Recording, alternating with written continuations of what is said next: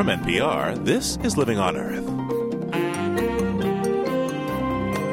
I'm Steve Curwood. China's amazing economic growth has come at a huge cost to its ecosystems, and its government now says it's time to factor in environmental damage when taking the pulse of the economy.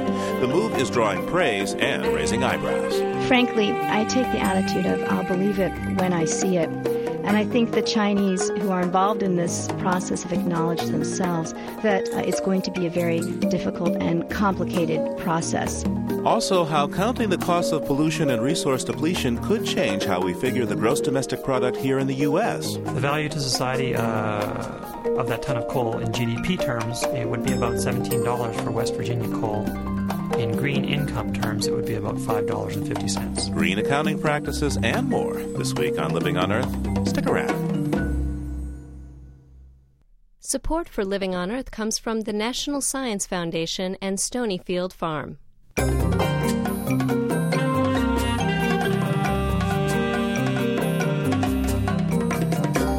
From the Jennifer and Ted Stanley Studios in Somerville, Massachusetts, welcome to Living on Earth. I'm Steve Curwood. We turn our attention this week to the emerging giant, China. Over the past decades, China has been growing its economy twice as fast as the United States, churning out everything from clothing and car parts to computer chips and coal plants. In the process, America has become one of China's biggest customers, and China has become one of America's biggest creditors. We're running up a tab to the Chinese of over $100 billion a year. The U.S. debt to China is likely to have an impact on food prices here in the United States in the years ahead, and we'll have more on that later in the broadcast. But first, we turn our attention to the toll that rapid economic growth is taking on China's environment. Land, air, and water quality are deteriorating, and recently the government announced plans to explore a green accounting system to calculate environmental costs related to economic growth. Joining me to discuss its potential is Elizabeth Economy. She's a senior fellow at the New York City-based think tank, the Council on Foreign Relations, and author of The River Runs Black, The Environmental Challenge to China's Future. Elizabeth, hello. Hello, Steve. Now, you write that the roots of many of China's current environmental problems stem from its past, and in particular you point at Mao Zedong's Cultural Revolution. Could you explain what you mean by this? Sure. Even before Mao Zedong, I think it's important to understand that China has degraded its environment for centuries. You know, a lot of people ask me, well, how does China really differ from the United States? I mean, it's just going through its process of industrialization just as we did, and you can expect there to be environmental costs and consequences. But the point that I try to make is that China is starting from a very different place than the United States did. War was really a constant fixture in China for centuries, and this meant that you had rampant deforestation for fuel, they were mining for ore, and then these wars were followed by periods of very rapid economic development and growth in which the leaders would try to reclaim land for agriculture, but the land was already eroded. This contributed to desertification. And another sort of interesting fact was that the population issue in China, again, one that people think is a relatively recent one, the fact that China does have about a little bit over a fifth of the world's population. Population pressures were already felt by 1400. There were already 100 million people. And by the Tang Dynasty, roughly 600 A.D., there were already reports of areas in China where overpopulation was a problem, where there were too many people for the resources in the land, and you had migration in search of arable land and better water resources.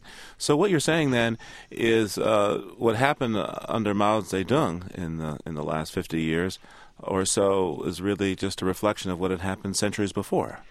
That's right. I think it provided a building block for Mao. Mao really ramped up the degradation of the environment. He called for nothing short of a war against nature. And you had probably some of the worst excesses in Chinese history take place under Mao.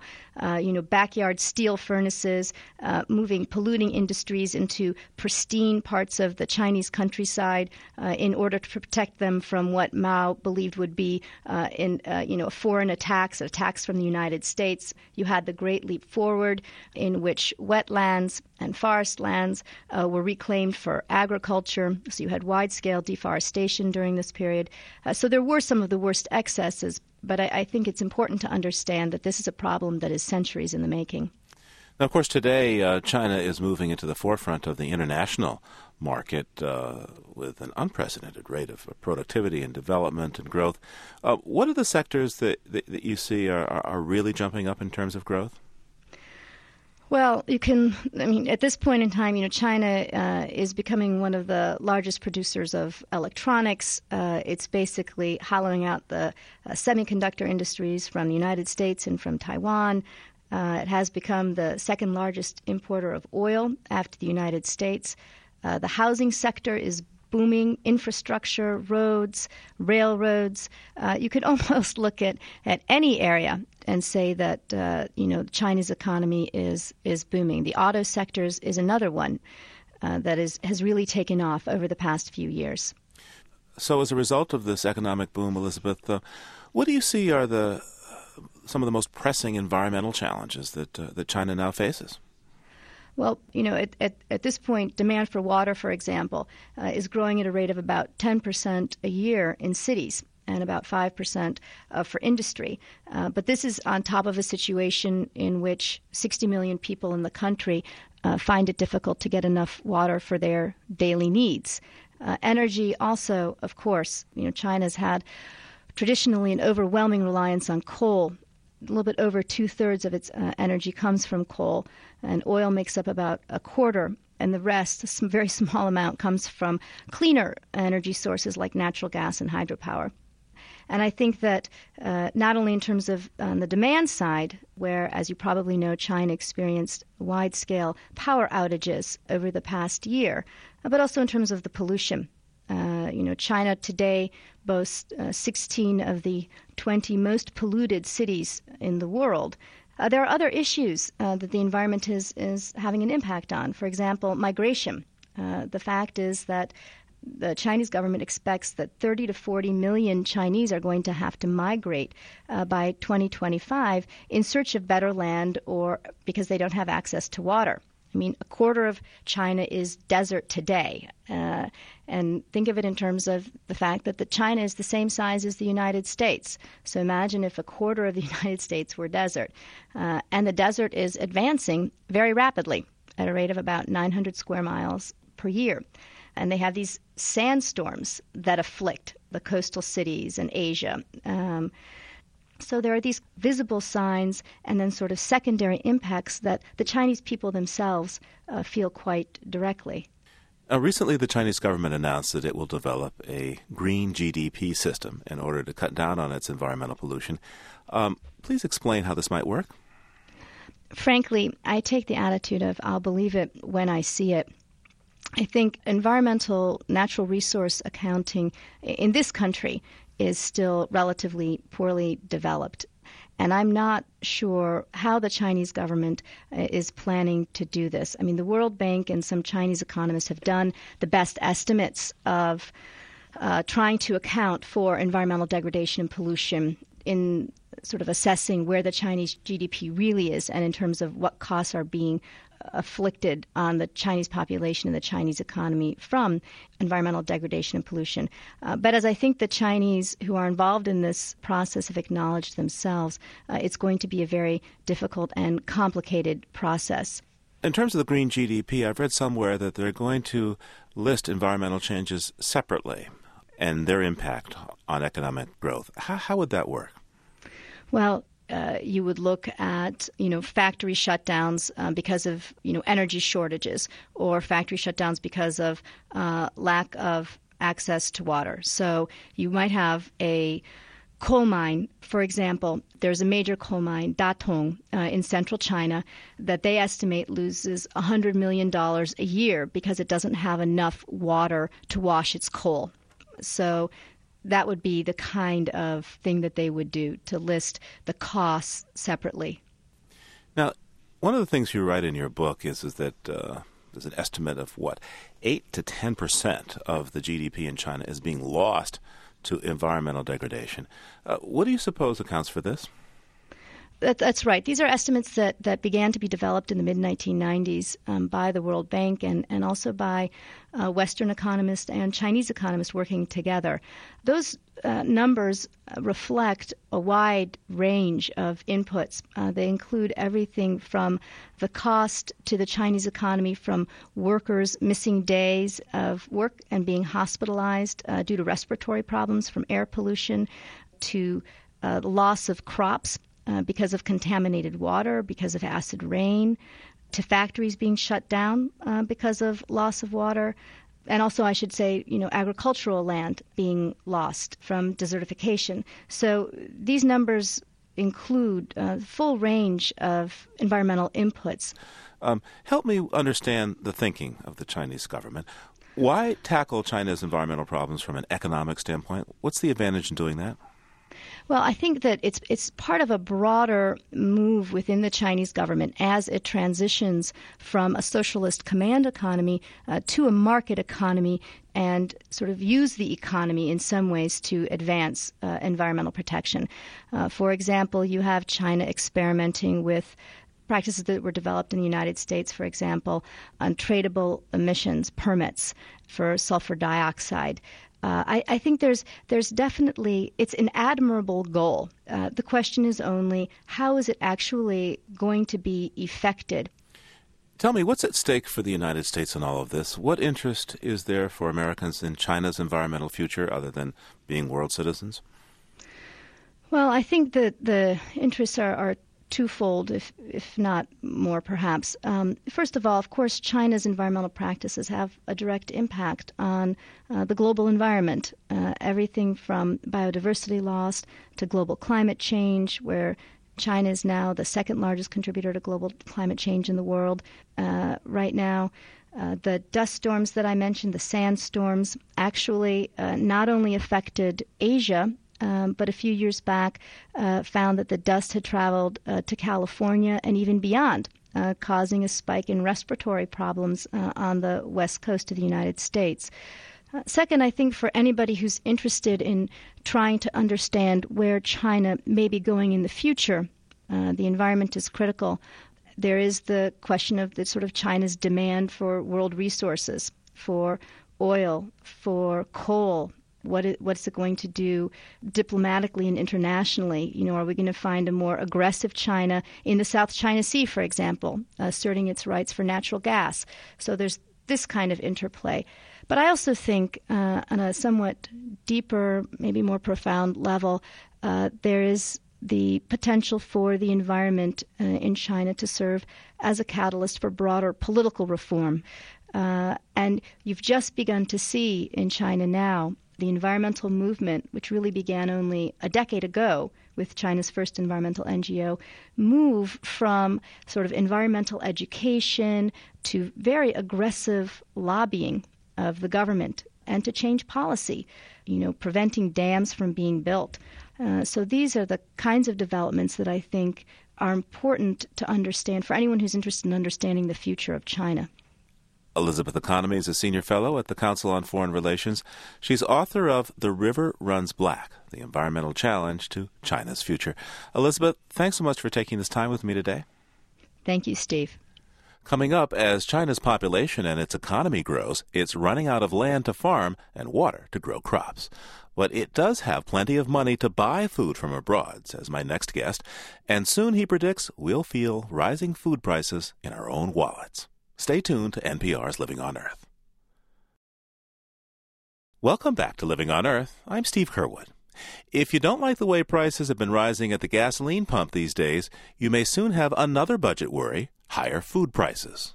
In the past 7 months, the price of soybeans has doubled, as China has bought up 13% of the world's supply to make up for a declining harvest. Rice is up by 80%, and wheat is up as well. Over the years, grain prices can go up and down, but according to former Agriculture Department official Lester Brown, these recent whopping increases may well be reflecting some fundamental changes in the forces that affect the world's food supply. Lester Brown is now president of the Earth Policy Institute and author of Plan B, Rescuing a Planet Under Stress and a Civilization in Trouble. Lester Brown, you say food is going to cost us a lot more. How come?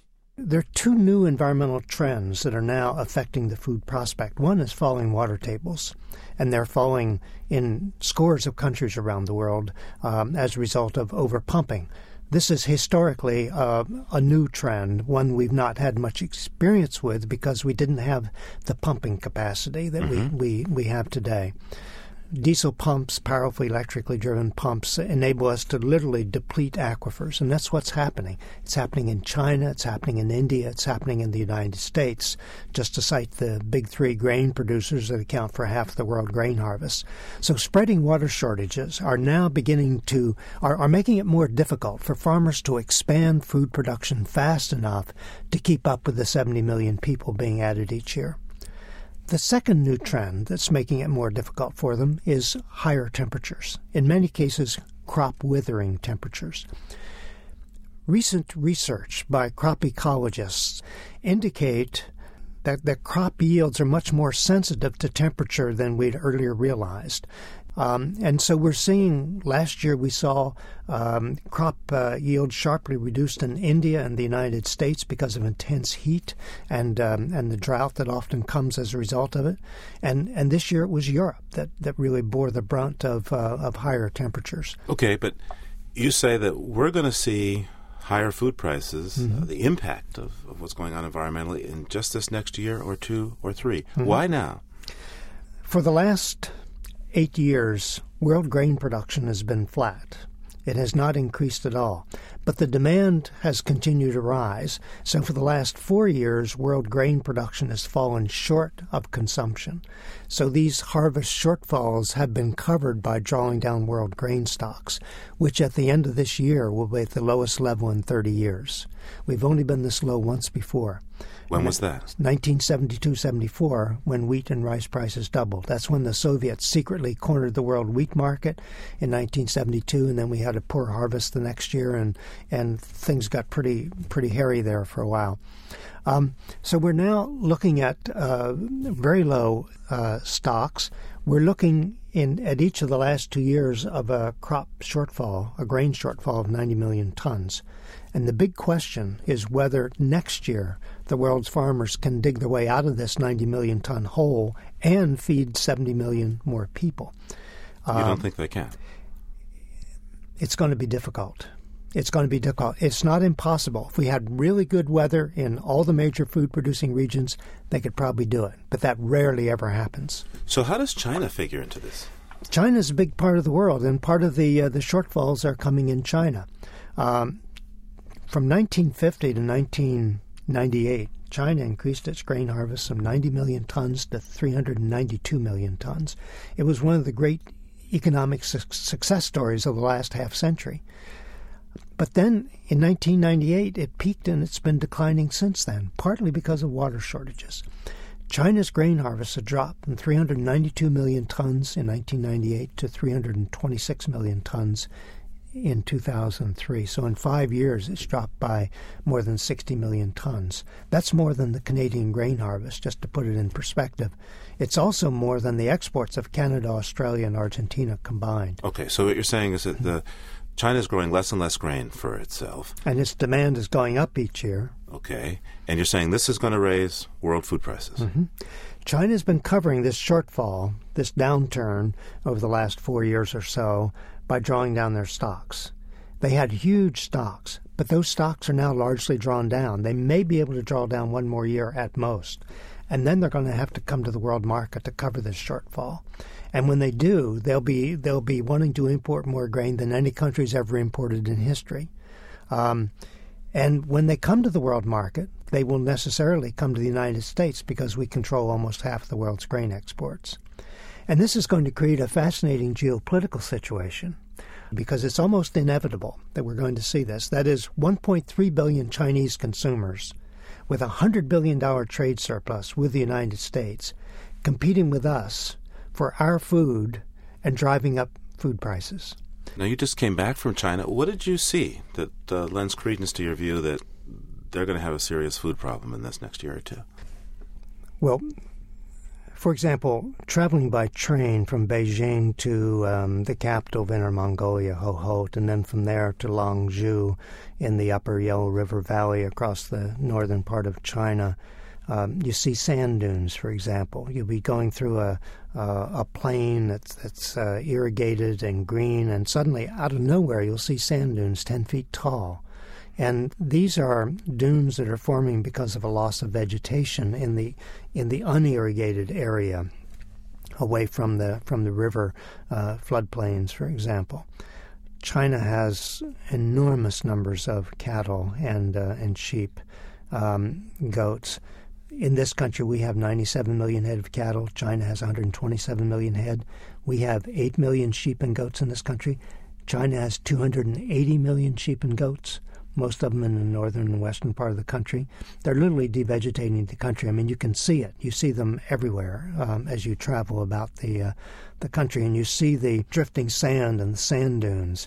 You see along the railroad tracks, for example, you know how we put up snow fences to trap drifting snow to keep it off of highways?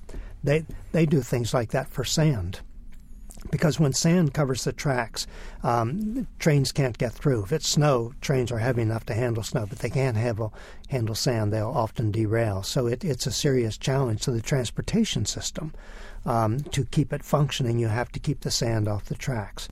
So I'm wondering if you feel that China's headed for a crash, that has expanded, perhaps developed itself too quickly in an unsustainable way, and will face great troubles in the years ahead. In economic terms, I mean, they get an A+ in terms of economic growth, reducing poverty, eradicating most of the hunger in the country.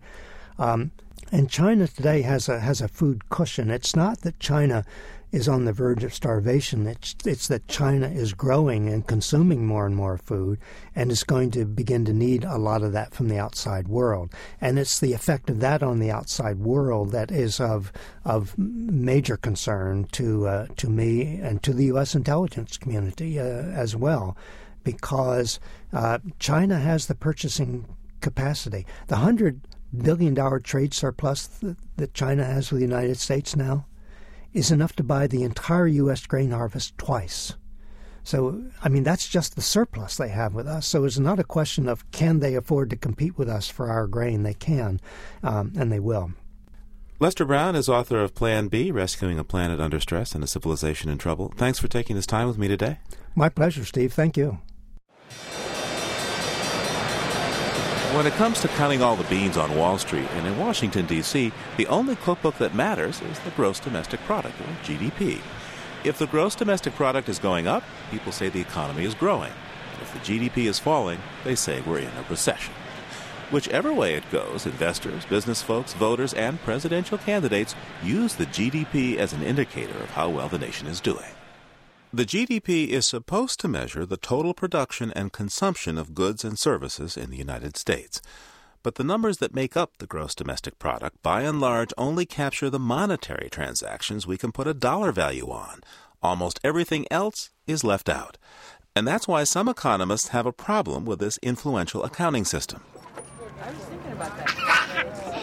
When we moved At a playground in Cambridge, Massachusetts, a child is being attended by a daycare center employee. Her wages add to the GDP. Nearby, another child is being watched over by his grandmother. But under GDP accounting rules, Granny's contribution has no economic value. The concept of the GDP was developed to help steer the U.S. economy out of the Great Depression and through World War II. It was developed as a means of measuring economic output and, in fact, for planning purposes during the war period.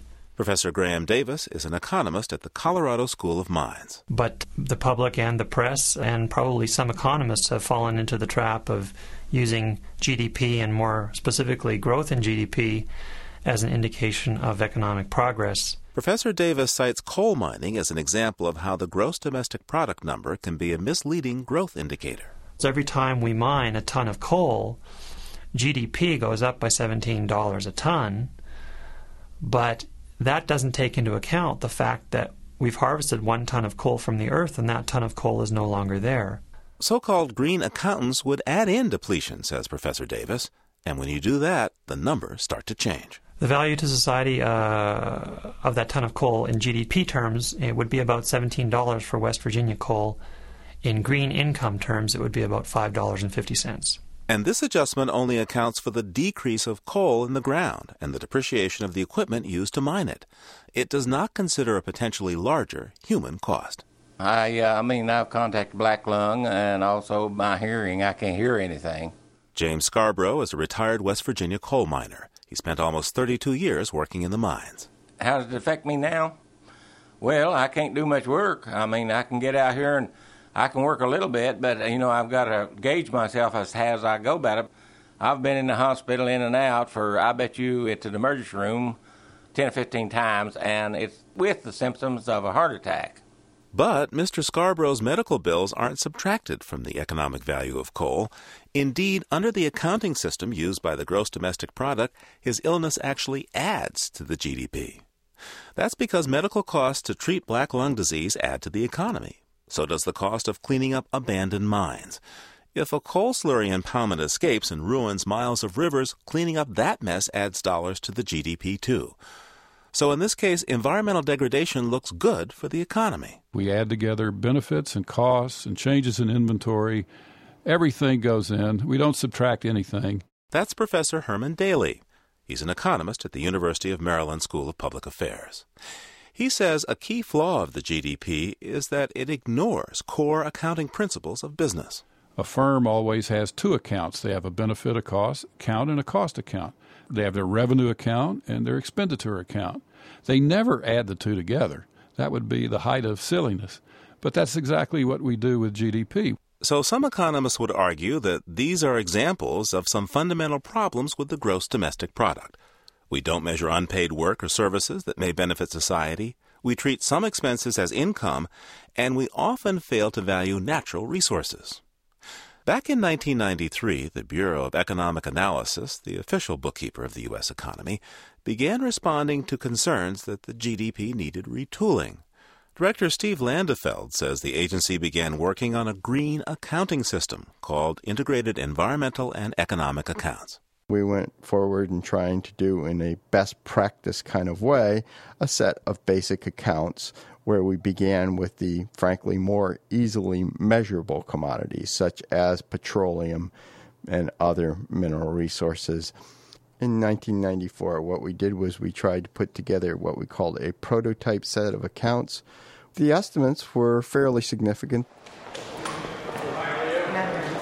These initial results, released in 1994, showed that GDP numbers were overstating the impact of mining companies to our nation's economic wealth. Mining companies didn't like those results, and it didn't take long for Capitol Hill to react. Alan B. Mollahan, a Democratic House representative from West Virginia's coal country, sponsored an amendment to the 1995 appropriations bill that stopped the Bureau of Economic Analysis from working on revising the GDP, and that's where things stand today. The Bureau of Economic Analysis is still not doing any work on revising the GDP in a way that considers such things as environmental impact accounting. By the way, if the Bureau had focused its first work exclusively on forests instead of looking at coal and oil, the numbers might have been more appealing to present critics. Natural regrowth of trees has increased the economic value of our nation's forests by approximately 2 to 3.5% annually over the last half-century. So, in some instances, accounting for the environment might actually boost economic indicators. Meanwhile, back at the playground in Cambridge, we are reminded of the work of sociologist Juliet Schor. She's been counting up the unpaid service part of our economy, from meals cooked at home to volunteers at local hospitals. It turns out that the stuff we do that we don't get paid for is almost as big, not quite anymore, because the market sector has been increasing the fraction of human labor that it covers now. People are spending more of their time in the market, but it's a very, very large economy that's not included, almost as large as the one we measure. If the meal cooked at home is worth as much or more as the one served by a single mother employed at the local fast food joint, it changes the calculus of such programs as workfare. And if a tree that's growing is worth as much or even more than one that is cut, that changes the calculus of forestry. Rethinking of how we measure our economy raises broad questions. But Juliet Schor cautions that new statistics alone are not the answer. We need new statistics, without a question.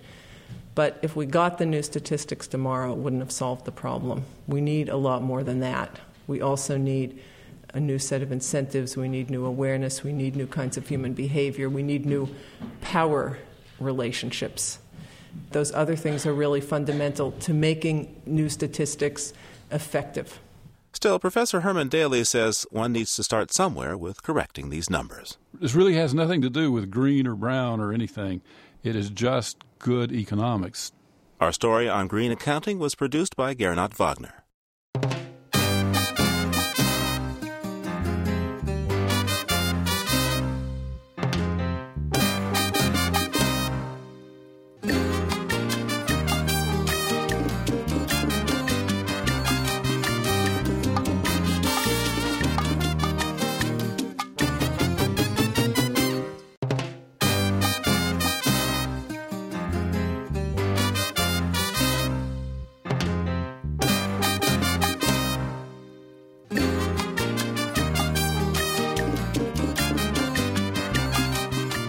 Just ahead, the private lives of bears. First, this environmental health note from Cynthia Graber.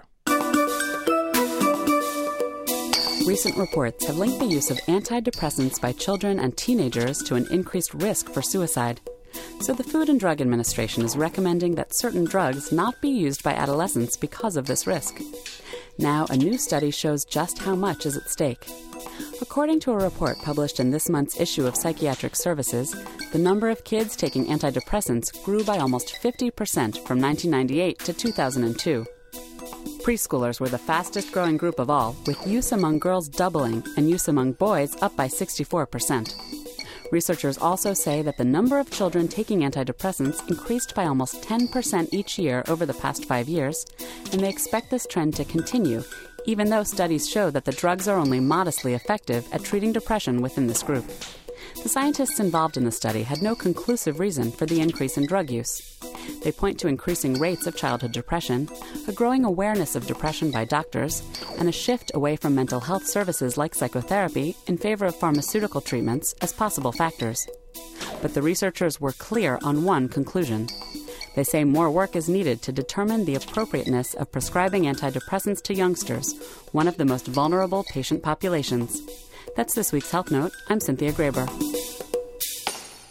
And you're listening to NPR's Living on Earth. Support for NPR comes from NPR stations and Aveda, an earth-conscious beauty company committed to preserving natural resources and finding more sustainable ways of doing business. Information available at Aveda.com. The Noyce Foundation, dedicated to improving math and science instruction from kindergarten through grade 12. The Annenberg Foundation and the Kellogg Foundation, helping people help themselves by investing in individuals, their families, and their communities. On the web at wkkf.org. This is NPR, National Public Radio. It's Living on Earth. I'm Steve Curwood, and coming up, the first breath or sniff of spring. But first, black bears. They're coming back in earnest in the eastern United States. Where I live, about an hour outside of Boston, a mother bear and her cub were spotted just down the road a piece. And last fall in New Jersey, there were so many black bears, the state held its first bear hunt in more than 3 decades. Bear and human interactions are way up in many parts of the country, ranging from backyard encounters to bears entering homes to raid kitchens. And one researcher says any problems lay with the attitudes of humans. Diane Toomey has this profile of bear scientist Lynn Rogers.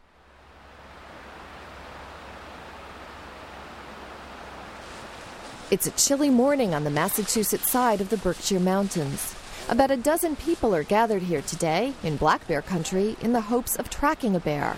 I'm here to meet people who like bears and to learn something. But even among this crowd, there's a bit of trepidation. This woman recently had a close encounter with a bear right outside her glass front door.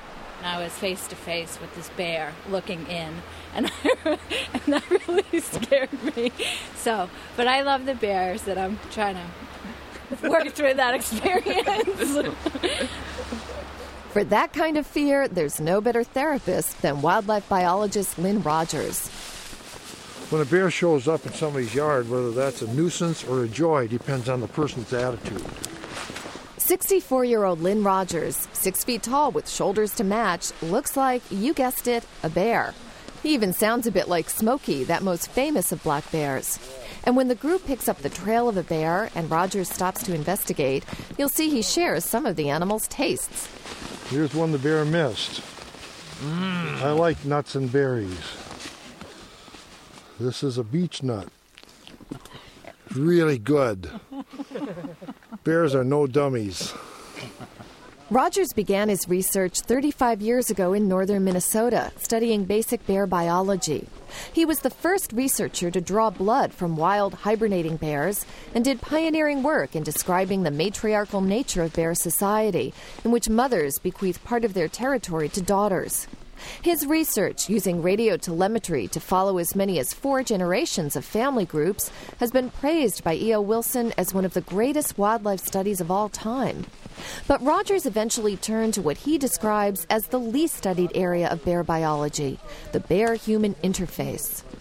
There's people making a living trying to scare us about bears, telling and retelling the stories of killings by bears. But there's only been 52 killings by black bears in the last 100 years across North America. So for every human killed by a black bear, Rogers says, 45 are killed by dogs, 120 by bees and hornets, and 60,000 people are killed each year by a fellow human. That's why I feel safest walking in the woods right next to a bear. With the help of tracker John McCarter, the group is walking through a light dusting of snow in the hopes of backtracking a bear, tracing its movements back in time and moving away from the actual animal. But it looks like we've gotten too close for comfort. And see how the leaves are all scuffed down? The bear stopped abruptly here. And if you look right down there where the bear was facing, that points down to the swamp we were in earlier. And then the bear did a 45-degree turn here, hard and fast, and ran out that way. It shows just the extent to which bears try to avoid people. Mm-hmm. Here's a bear 200, 300 yards from us, and not only did it avoid us, it ran to get away from us, and we were still that far away. Rogers' knowledge of black bears comes from a unique perspective, a distance of about 5 to 10 yards. It's a research technique no one else has tried with bears.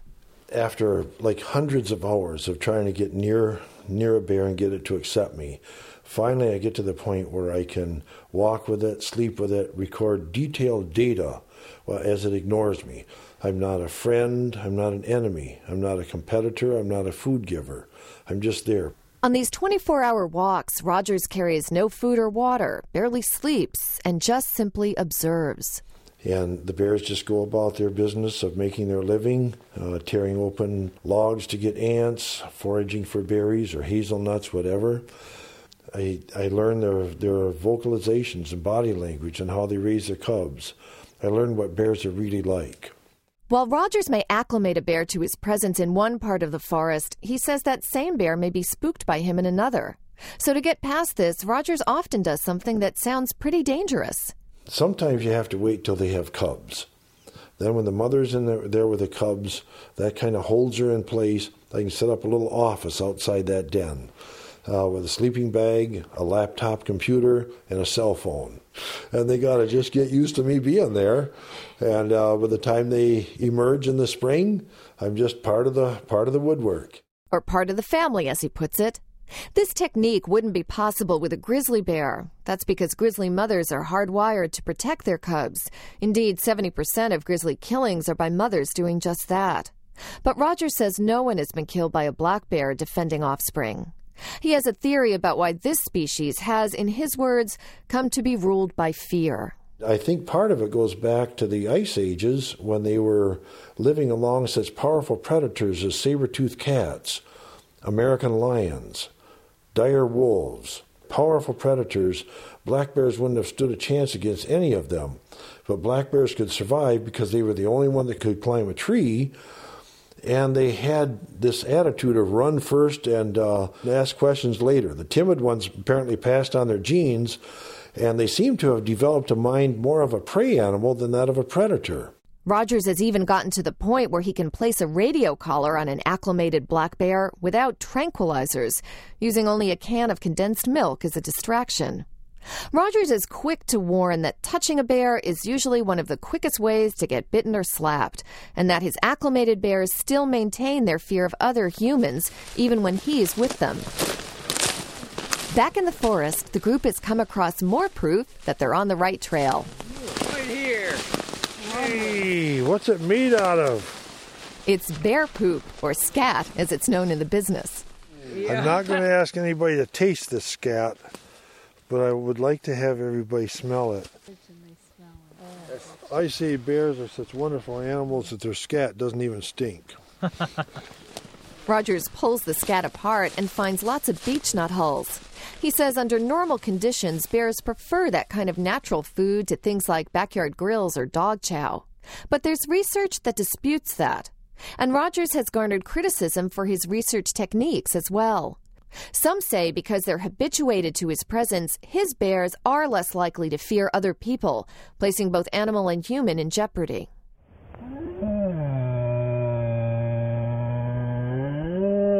This haunting sound is being made by a black bear. Some people have described it as a growl. Because if a person is afraid of an animal, any sound they make will be interpreted as a growl. But it's just their moan of fear. The bear sitting up in a tree in abject terror.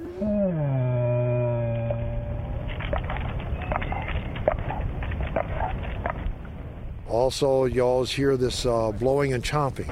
They blow and then clack their teeth together. Just means the bear is scared. And then there's this scenario. A mother at the base of a tree. Cubs are up the tree. Somebody comes near. The bear gathers itself and lunges forward, slams its feet down hard, makes the ground shake.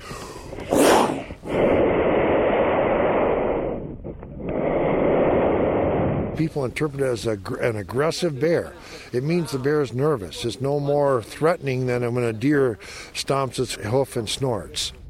Rogers says in 35 years of research, he's never heard a bear growl or had one try to attack him. This is the end of the trail. Oh, cool. At the base of a red maple tree, the group spots a bear-sized depression in the leaf litter. This is the bed right here, John? This is the bed at the base of the tree between these logs. No tracks leading out except to defecate. Look at all this sign of where it laid on that log and kind of squashed down snow. Most researchers agree that black bears pose less of a danger than a lot of people realize. But Rogers has chosen to take that message out on the road, to become an advocate for the animal at a time when black bears and people are increasingly entering each other's territories. Perhaps for Rogers, it's his way of showing gratitude. I never thought I'd have the privilege of walking right next to a bear and viewing the forest through the bear's reactions, what it's focusing its ears on, what it's looking at, what it's sniffing on the forest floor. And it just opened my eyes to a new view of the forest.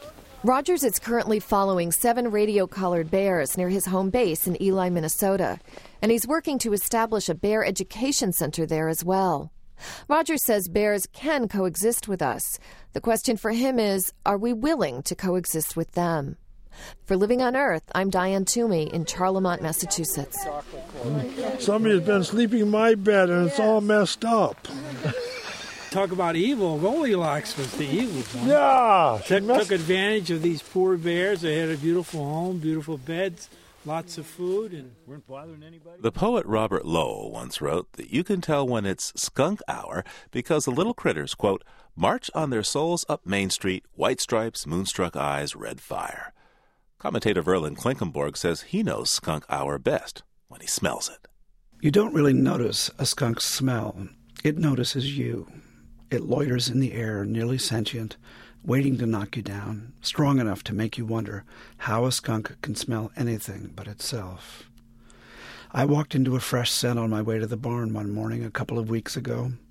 A skunk could have been probing the wire around the chicken yard, but there were no signs of digging in the snow. It might have been testing the duck pen, but there were no tracks there either. In the warmth of that afternoon, I heard the sound of bees, and then I saw where the sound was coming from. The skunk had attacked a corner of one of the hives in the night. Its claws hadn't done much damage, only enough to open a crack which the bees were trying to patch up with propolis. The month was still too cold for them.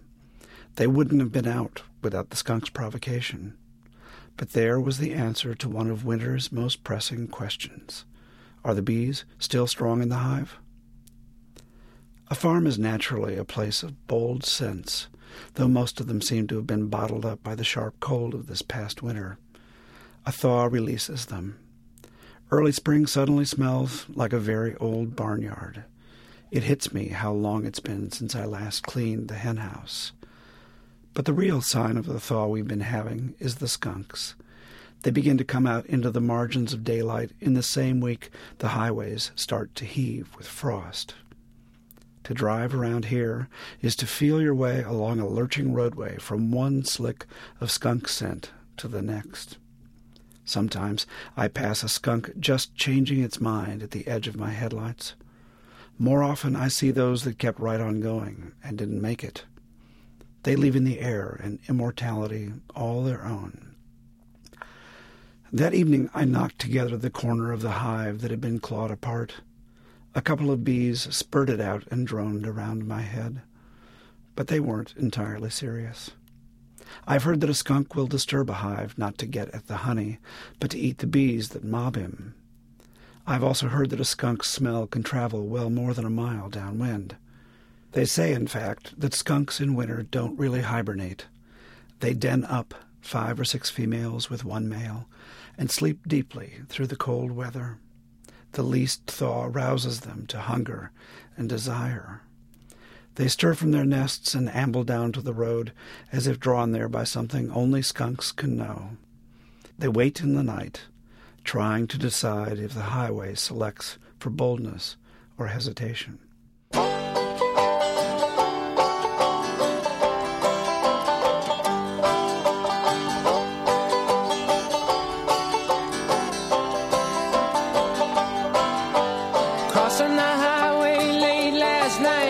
They should have looked left and they should have looked right. They didn't see the station wagon car. The skunk got squashed and there you are. You got your dead skunk in the middle of the road. Dead skunk in the middle of the road.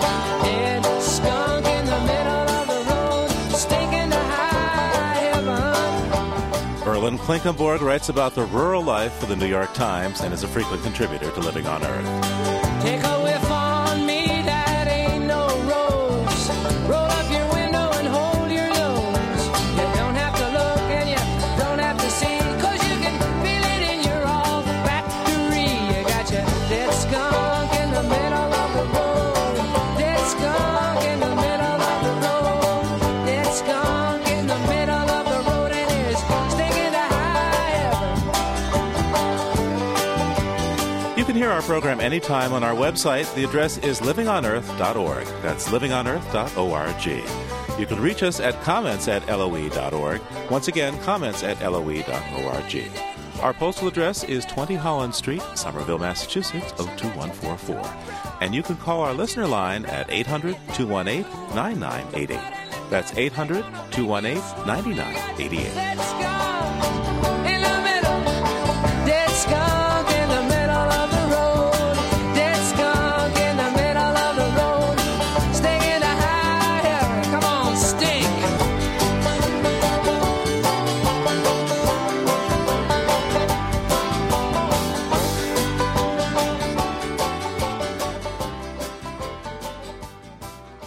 And for this week, that's Living on Earth. Next week, the U.S. Supreme Court is about to step into the fight over Vice President Cheney's Energy Task Force. Environmentalists are suing for access to task force records, and they are finding some unexpected allies. I personally am pretty conservative on environmental issues. I would like to see the Alaska wilderness further open to oil development. Heck, I'd like to see an oil derrick in the Potomac if necessary. That's Tom Fitton of Judicial Watch, one of Washington's most conservative groups, and he agrees that the Bush administration should come clean about how its energy policy was crafted. I may have voted for Dick Cheney or I may have voted for George Bush, but I consider it, kind of being like the cop who pulls over the mayor. I voted for you, Mr. Mayor. Now here's your ticket, and show up in court. And this is the equivalent here. The Vice President and his energy policy next time on Living on Earth. And between now and then, you can hear us anytime and get the stories behind the news by going to livingonearth.org. That's livingonearth.org.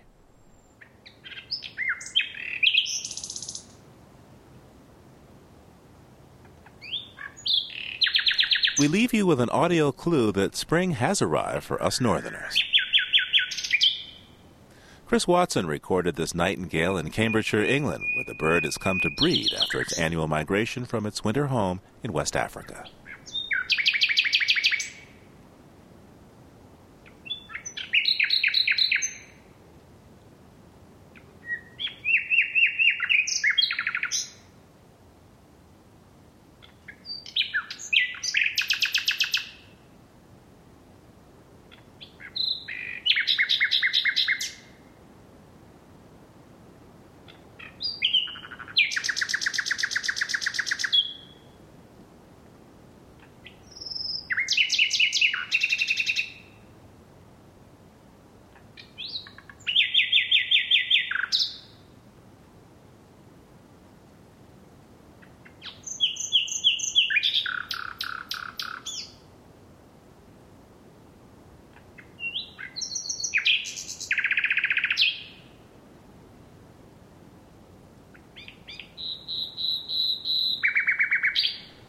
Living on Earth is produced for the World Media Foundation by Chris Ballman, Eileen Belinsky, Jennifer Chu, Cynthia Graber, Ingrid Lobet, and Jeff Young. You can find us at livingonearth.org. Paul Wabreck engineered this program with help from Nal Taro and Al Avery, who also runs our website. Allison Dean composed our themes. Environmental sound art courtesy of Earthier. I'm Steve Curwood. Thanks for listening. Funding for Living on Earth comes from the National Science Foundation, supporting coverage of emerging science, and Stonyfield Farm, organic yogurt, cultured soy, and smoothies.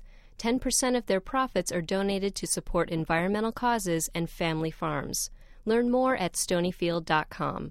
Support also comes from NPR member stations, the Ford Foundation for reporting on U.S. environment and development issues, and the Wellborn Ecology Fund. This is NPR, National Public Radio.